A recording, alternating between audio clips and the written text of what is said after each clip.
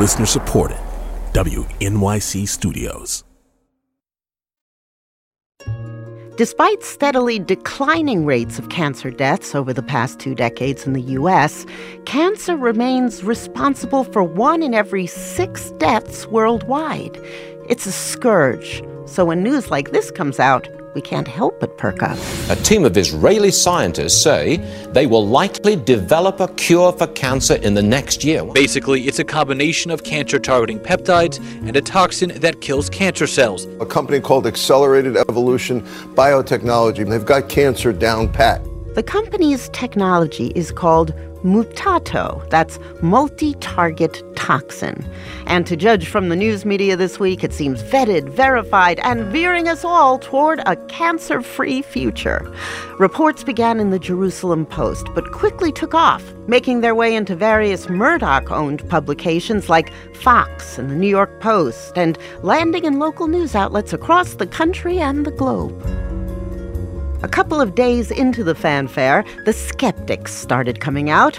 As oncologist David Gorski points out in his blog, Respectful Insolence, the claims are based on experiments with mice. No human trials have yet started.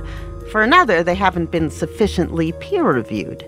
In fact, the company won't share its research, claiming it can't afford the expense. This too-good-to-be-true story appears to be just that. But who can resist a good cancer cure? And with Mutato in mind, this week's Podcast Extra has us revisiting our breaking news Consumer's Handbook Health News Edition. What makes my skin crawl is when I hold the news release in one hand and the story in the other hand, and the quote is lifted verbatim from the news release without attribution. Gary Schweitzer, the publisher of healthnewsreview.org, is a dogged exposer of health news shams, scams, and all-around slop. It makes the news organization look like it independently sought out that work. The reporter really never left his or her desk. You're not living up to your responsibility as a journalist if you do that. And so, the first item in our Breaking News Consumer's Handbook Health News Edition, watch out for single-source stories. They're usually based on press releases. Item number 2, beware stories that don't mention cost. Reuters had a story about an immunotherapy combination promising in a melanoma study. The drug in question costs around $30,000 per injection, and the combined cost more than $250,000 a year. The story didn't touch on cost at all. How can we be talking about how wonderful a drug is and not talk about costs? Something else to consider? When a new treatment is said to reduce your risk of disease by, say, 50%, is it a relative 50% or an actual 50%? Stay with me. It's the omega-3s in fish like salmon will reduce your risk for depression up to 50%. Oh, wow. Ask yourself, 50% of what? Here's a classic example. When a drug company marketed its drug for osteoporosis. This was a Merck drug, right? Yep. They marketed it as reducing the rate of hip fracture by 50%.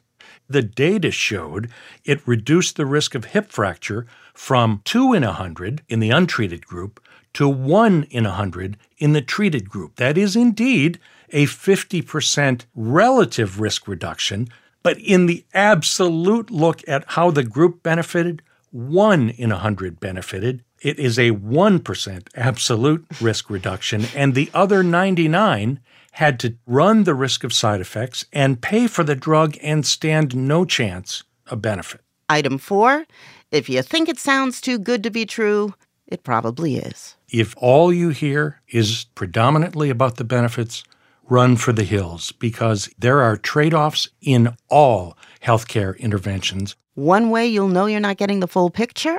The 5th item on our list. Beware too many patient testimonials. You know, there's this old saying, the plural of anecdote is not data. We write a lot about screening tests.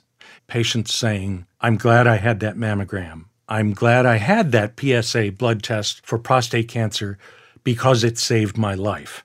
Something that we can never prove. Which brings us to item 6. Now, for the first time, there's evidence that a simple screening test can catch lung tumors earlier. If you ever hear somebody talking about a simple screening test, there is no such thing. Screening test decisions should be among the most complex that we face in all of our healthcare decision-making. Some people will say, it's not a screening test decision, it's a decision about what you do after the results of the screening test. To those people, I'd say you have not talked with people who have experienced harms and regrets, as I have and as many people have. And there are other words you should watch for. Words like... Be a breakthrough in treating heart disease. There's a breakthrough in treating blindness. It's called a medical miracle treatment saving lives. The miracle treatment some are calling hope in a petri dish. Plus a treatment that's the first of its kind. Has approved a first-of-its-kind treatment. A game changer in the way breast cancer is treated. A new treatment could be a game changer. First of all, this isn't a game. Let's stop calling it a game changer. Is this making a difference in people's lives, or is it making a difference in people's pocketbooks first, before all the evidence is in hand? We hear this could become the new standard of care. Anytime you hear it may become, it could become, substitute it may not become. Item 8. New isn't always better. There's a phrase in medicine right now that I think we ought to adopt in journalism, and it's called slow medicine.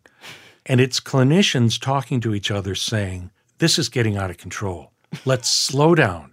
Let's talk with patients. Let's make sure we do a good history before we pull out that prescription pad. Related to this slow medicine movement, the 9th item in our handbook, beware of disease mongering. That means turning normal conditions like balding into pathologies. And disease mongering can also apply to treating risk factors for disease as if they were diseases unto themselves. So maybe the classic example is LDL cholesterol. Do we make the public fixate on know your numbers without dwelling on the numbers that really matter, like did this have an impact on the rate of death from heart disease? In disease mongering, we lower the threshold. So we now get more bent out of shape about blood pressures, blood cholesterol levels, blood glucose levels that are lower than what we used to get bent out of shape about 10 or 15 years ago. Item 10. Treatment availability is often a mirage. The test is still in preclinical trial phases. The company is hoping for FDA approval by the end of the year. Take the crystal ball and throw it out the window. Phase 1 drug trials, they're meant primarily to say, hey, before we go forward, let's make sure it's safe.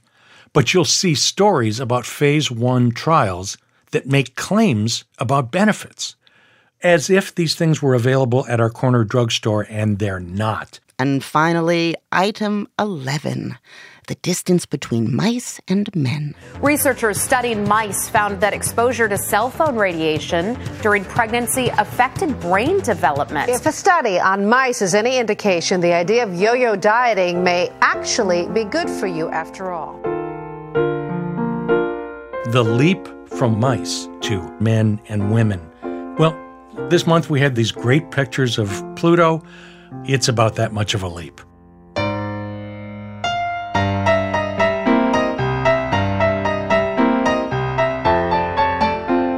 Gary Schweitzer is publisher and founder of HealthNewsReview.org. That's it for this week's Podcast Extra. For more OTM, sign up for our newsletter at onthemedia.org.